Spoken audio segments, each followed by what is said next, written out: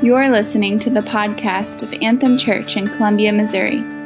For more information, visit us online at anthemcolumbia.com. Good morning, Anthem Church.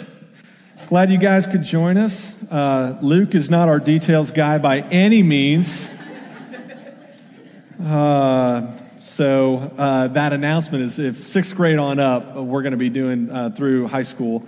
We're going to be doing something. So again, one of our guys that's helping out with that event, his dad runs a fireworks tent. He's like, I should have some leftover inventory. And so we're going to shoot some fireworks and have some fun. So if you're a junior high through high school, love to invite you out. All the information's at that Info Central. So again, it's a holiday weekend. I know we've got some people gone. If you're one of those people that are listening online later because you're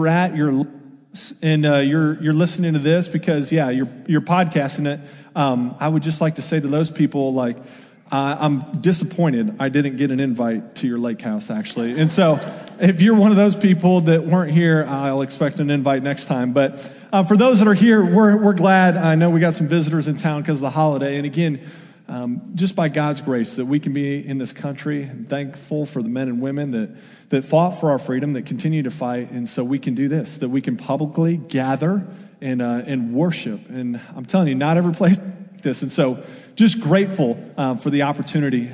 So we're going to be studying the Bible. We're going to be in the book of 3 John this morning. 3 John, is this cutting out? Should I use a handheld?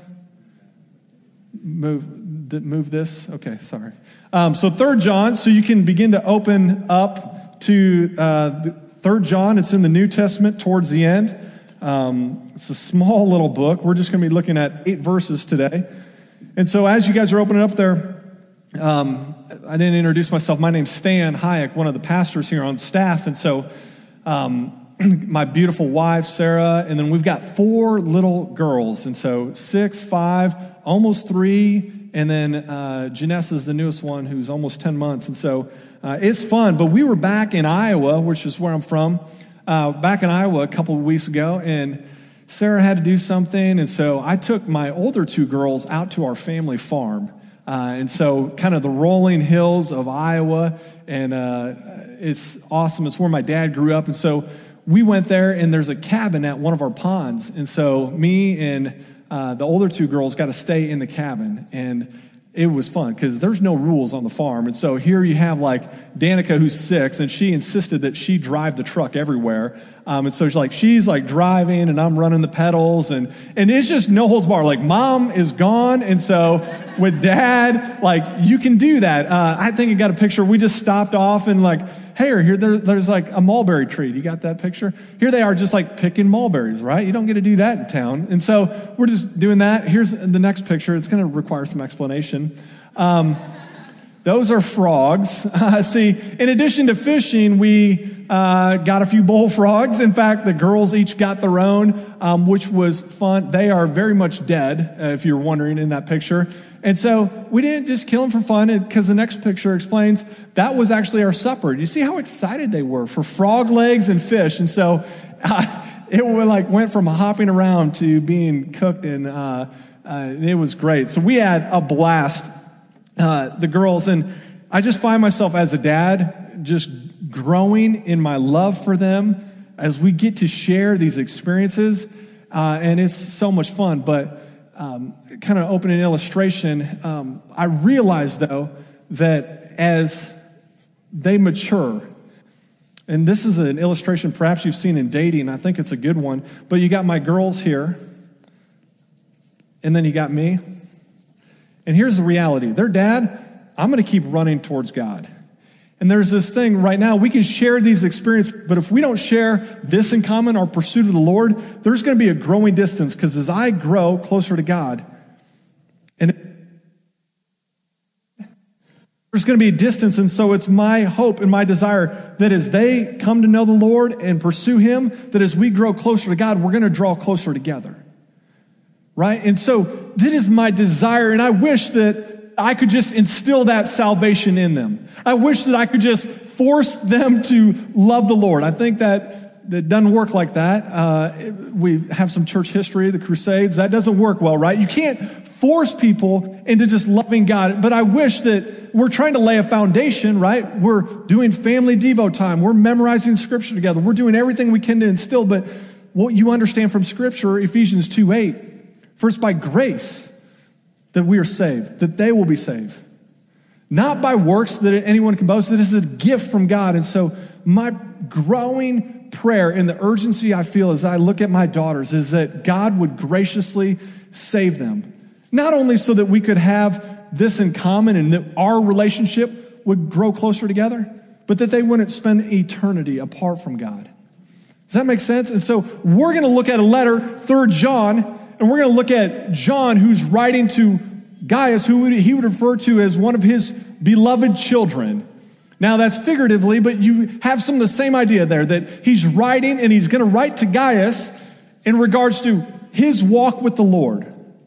And so we're going to look at that. So I'm going to pray, and then we're going to dive in. We're going to see what John wrote, what God inspired, and pray that God would use it. So let's pray. God, we do ask that you would teach us today from your text, that you would challenge us from this little book of 3 John to be more like you, Jesus. And so we just lift up this time and say, God, would you please speak to us? Would you please move in our hearts?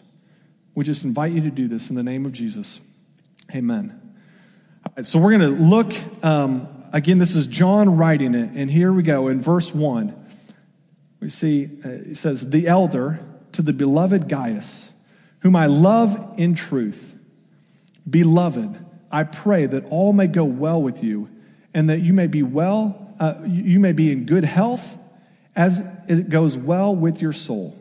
We're going to stop there, 2 verses in. We've only got 8 to go through today, but we see again that this is John writing to Gaius. Who is Gaius? Aside from this letter, church, we really don't know a whole lot about this individual, but we can learn a lot about Gaius as we study out this short book. And we see that he's this faithful guy, and John refers to him as his beloved, someone who he really cares about. Later on, he's going to refer to him as like a little child. And so we see that Gaius is this faithful guy. Is he the church leader? I don't know. Is he just a faithful guy within the church? It's unknown. But nonetheless, John thinks so much about his relationship that he's going to write a letter and send it to Gaius. And you see right away that he refers to him as beloved, but then in verse 2, John is praying for him. And what is his prayer? He prays that he be in good health as is well with his soul. So he prays for him not only spiritually, but physically.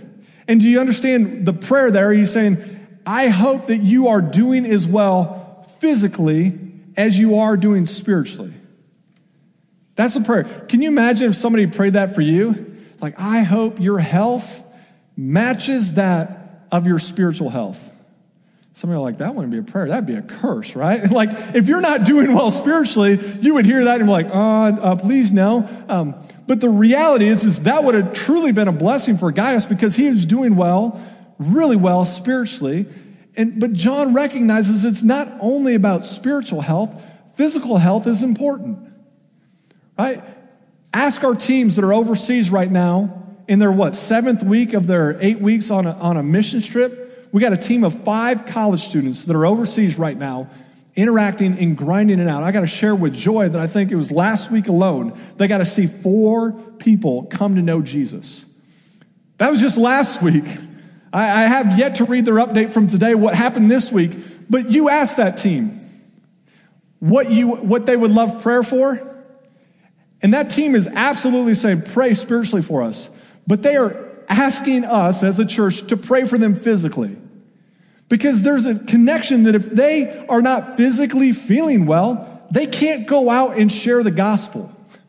There's been on more than one occasion, a person from that team has had to stay back in the hotel, locked up, just trying to get physically better. And so you have to make the connection that physical health is important, right? It's not removed. It doesn't matter if you can understand all these mysteries and share the gospel really well, but you're on your deathbed and you can't get out to share that. And so it needs to be both. And you see that John has a holistic care for Gaius. He's not just saying, well, how are you doing spiritually? He cares about him enough to say, well, I want you to be well physically as well.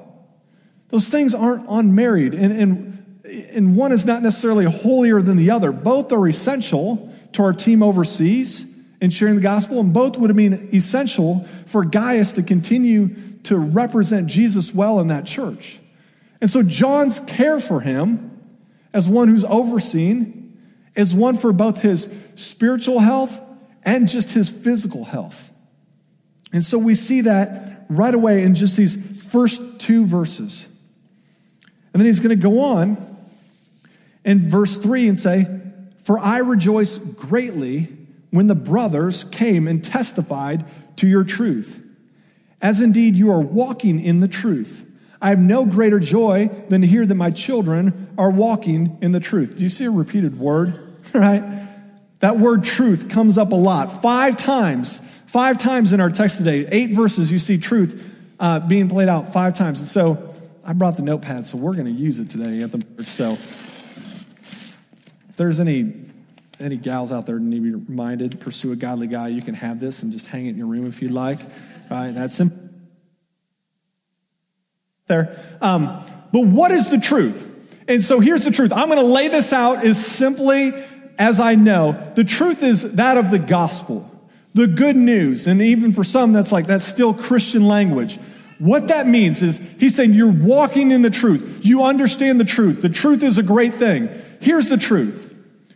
God lovingly created us, male and female, in the garden. God made it perfect with Adam and Eve. That was God's intention. So God created us to be in relationship with him. But it was through our sin that we have separated ourselves from God. Right? So this idea, if you're familiar with it, this is the bridge diagram is where we're going. I think it bears repeating is that we are over here. Wow, that is a weird looking cliff. Bear with me. Pastor, not an artist, okay? So God is over here. And here is us. That's a stick person. Right? And this recognition that God created us to be in relationship with him, but our sin has created distance. For all have sinned and fallen short of the glory of God. That's Romans 3:23. But sin not only leads to distance, sin also leads to death. Romans 6:23 says, "For the wages of sin is death," meaning what you deserve for your sin is hell. That's what Romans 6:23 is saying, if you're following along. What you deserve is hell. What is sin? Well, God made it very clear when he gave us the commands. He said you shouldn't take something that isn't yours. You ever taken something that wasn't yours? Okay, we call those people a thief. God said you shouldn't bear false testimony, meaning you shouldn't lie. You ever told a lie? Liars. You go on to say you should not take the Lord's name in vain. You should honor your parents. You should keep holy the Sabbath. You shouldn't covet something of your neighbors. You shouldn't commit adultery. And Jesus took those and amped them up. And he said, even to be angry is to commit murder. Even to look lustfully is to commit adultery. And so you realize that what we deserve for this is to go to hell. That if God is good, if God is a perfect God, 10 out of 10, and here we are, in sin, that God, if he is good, can't look the other way. That there is a clear distance between us and him, and bridging that gap is only one way. Romans gives the answer. It says, "For the wages of sin is death, but the gift of God is eternal life through Christ Jesus." And so this gift that Jesus Christ would die on the cross to bridge that gap. Jesus would say in John 14:6, "I'm the way and the truth and life. No one gets to the Father except through me." And so if we would confess our sin and believe that Jesus Christ was truly crucified for our sins and rose from the grave, we can be saved. That's it. No other religion can provide that explanation. Christianity alone is not about what we do, it's about what has been done through Jesus Christ.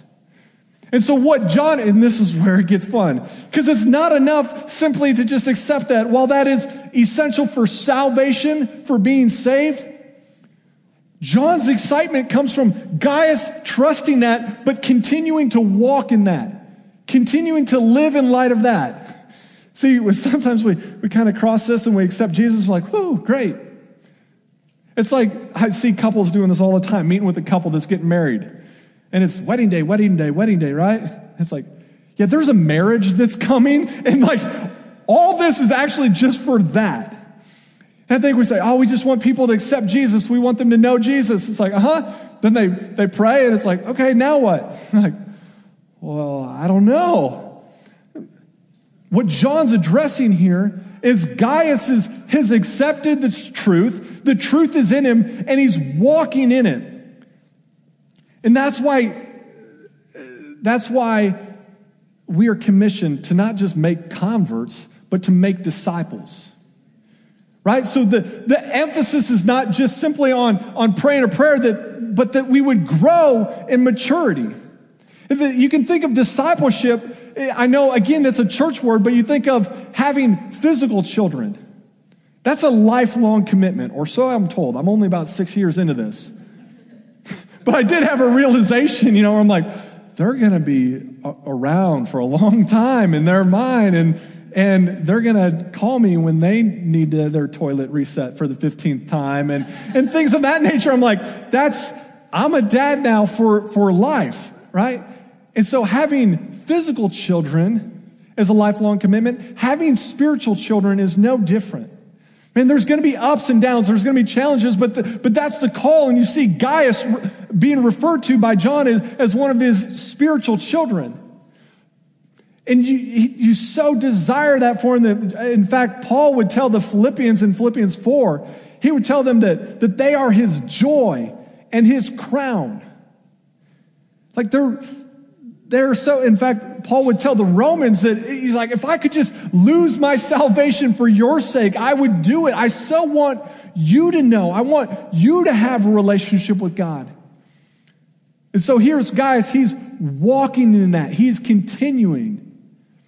He's being faithful to stay in the truth. And when John hears these brothers bringing back that report, he is just overjoyed. He is so excited that they are continuing in that process. Does that make sense? I so long for that. Back to the original illustration for my daughters. Man, I have so much joy in personally knowing Jesus. But we're going to see that John would say in verse 4, what does he say? Saying, I have no greater joy than to hear that my children are walking in the truth. Come on now, Anthem Church. Do you understand? Hey, there's a deep-seated joy and appreciation for the gospel in our life. Don't get me wrong, but John is going to go on record saying, you want to talk about the greatest joy that I have? No greater joy than to hear that my children are continuing to walk. We can't diminish the value of discipleship, that continued pursuit of people. And you look at John didn't originate this. Jesus did. When Jesus for 3 years walked with the disciples, pouring out his life, teaching them, washing their feet, modeling for them. And so John's just picking up where Jesus left off and making disciples. I'm saying we want people to come to know Jesus. And by God's grace, that is happening at Anthem Church. In fact, our college ministry alone, in the first 2 semesters, our last Salt Company, there was 15 students that stood up and said, this would be the year that I surrendered my life to Jesus and came to know him. Praise God. That is awesome. But now is when the work begins of making disciples. And so that is why at Anthem Church, kind of our mission is we want to make disciples that make disciples. And again, that's just following up with what Jesus said in Matthew 28, where he said, go and make disciples. And so what I see in this letter right away in these first 4 verses, you just are catching a glimpse of that being lived out by John.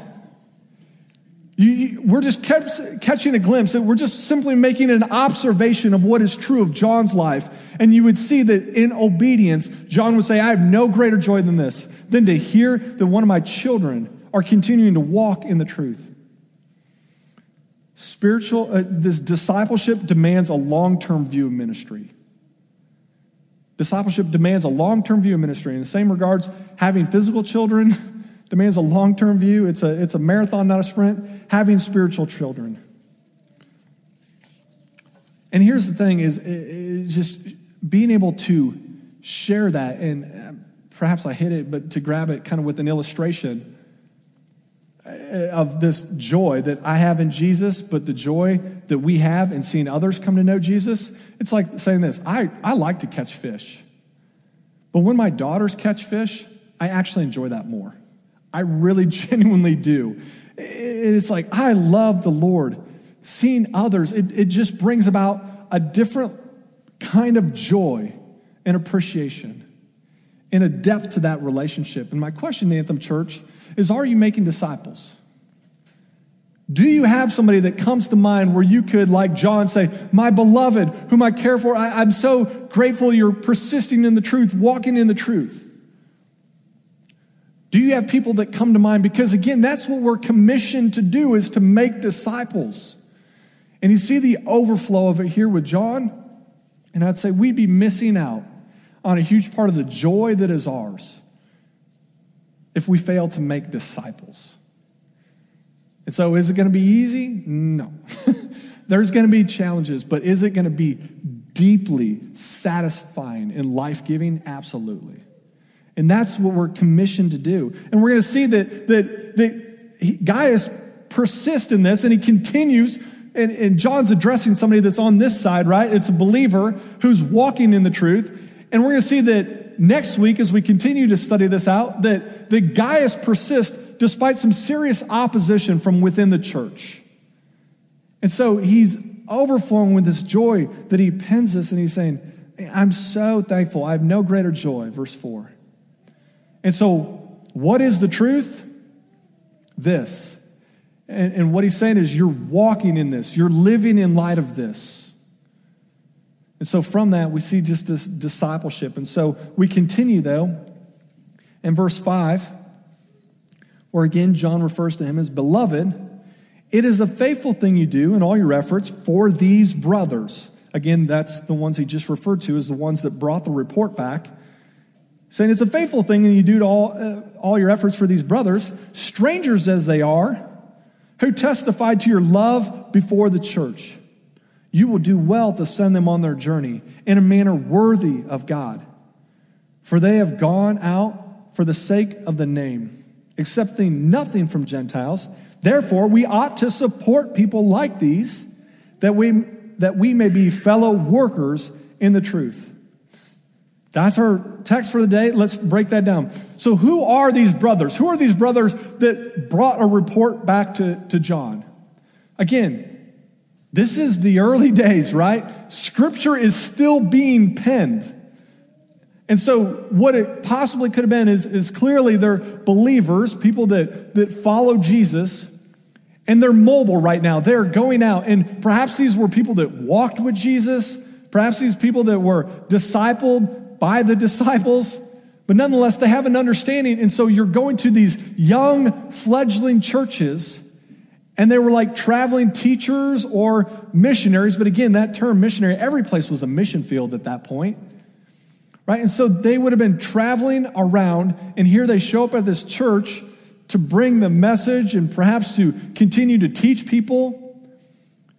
And Gaius seemingly receives them really well. And he takes great care of them, and he supports them in verse 5. It's a faithful thing you do in all your efforts for these brothers. And he references they're practically strangers to you, but you did well, and you would do well to send them on their journey in a manner worthy of God. And so we see that in Scripture, there's a couple ways to do ministry. What's happening here is these guys are being supported by people like Gaius so that they can continue to do this work of ministry. I think Paul would tell the Thessalonians that he worked day and night in order to not be a burden to them. So Paul went in this town and he started preaching, but he needed money for food and he probably needed shelter. And so what Paul did was he worked day and night to raise that money so that he wouldn't be a burden to those people he was sharing with. That's one way to do it. It's called bivocational. You can work and do ministry. It's perfectly acceptable. But what we see happening here is John's commending Gaius for saying, you are just financially supporting them so that they can fully dedicate themselves to this work of ministry. Man, if you were there when Paul was in Thessalonica, you probably would have been well served to be like, Paul, I'll cover your meals today. Why don't you just tell us about the Lord? Right? That you could dedicate yourself fully. And so Gaius is kind of giving and blessing these guys, allow them to be full on in ministry. An illustration that I would use for this, right, to kind of capture what's happening here, you've got three parties. You've got the people that are lost, which they're going to refer to as Gentiles here. Those are people that are apart from God, not of the people of God that are being reached. You've got the worker, and you've got the one kind of supporting, Gaius.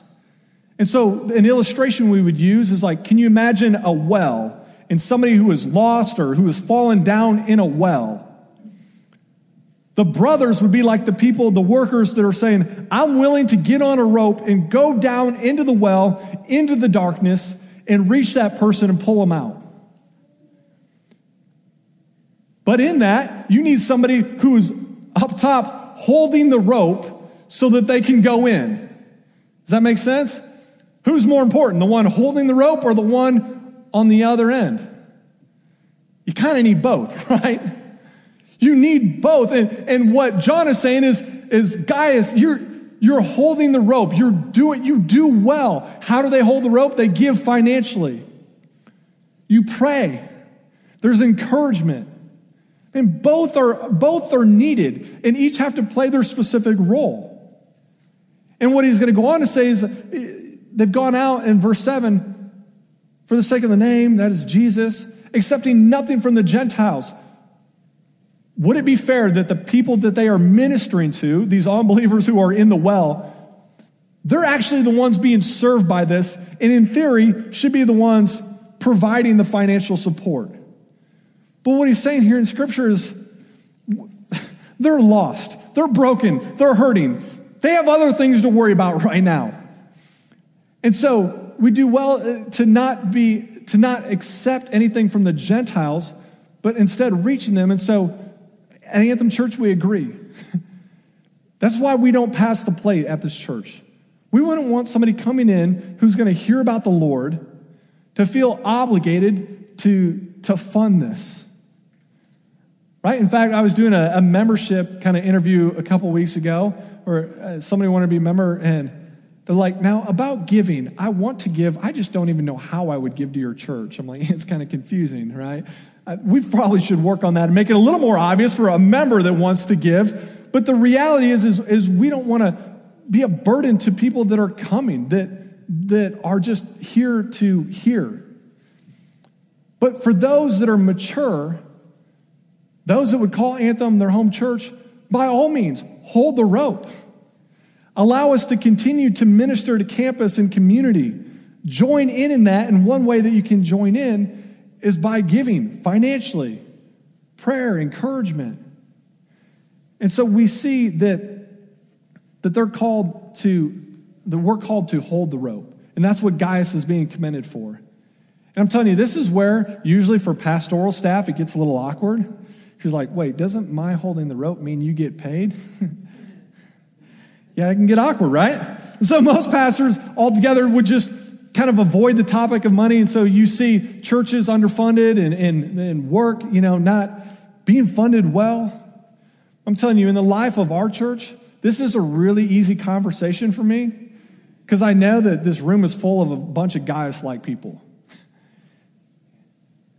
See, when we started off, the first message we gave at Anthem Church almost 10 months ago was one of, we don't want to be a cruise ship where people come and they're just kind of like this consumer mentality. We want to be an aircraft carrier. We, as a staff, want to equip you so that you can go out and you can share the gospel with your coworkers, with your students, with your family and friends.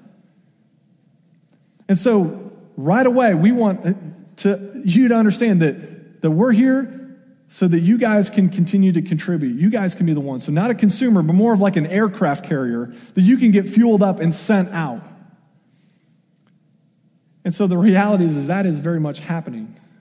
How do I know? Well, the gospel is going forth. Of those 15 people that even in the student world that gave their life to Christ, I don't know of a staff person that led one of them to Christ.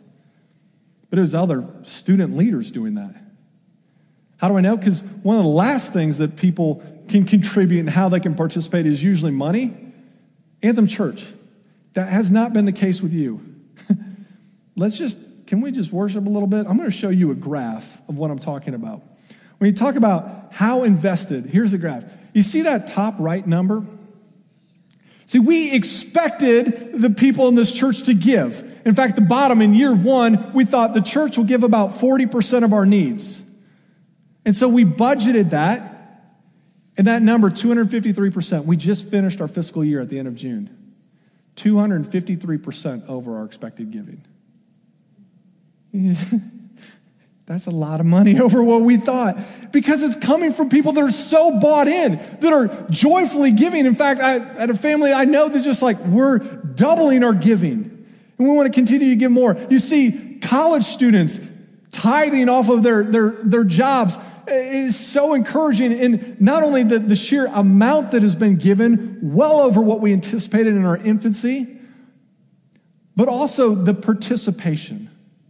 Nearly 100% participation from the whole church to make up that number. It's not just one or two big gifts, but it's everybody contributing. And so it's so easy to talk about money when I'm saying, we don't need your money. You guys have given so generously. And it's put us in such a spot because you see that we anticipate usually the sending church and kind of our network of churches, usually for the first couple years, that's that bottom kind of bar chart, usually they're funding nearly half of that ministry. Now, one of our network guys is here, and this might be a shocker to him. We appreciate your check, Ryan Hill. But I'll tell you what we did with it. We just put it in the bank. And the reality is that from day one, those coming to this church have fully funded the church, and all that money those network people gave, it's just sitting in a bank account and got us in a great position that should the Lord provide a building or something of that nature, we can move on that.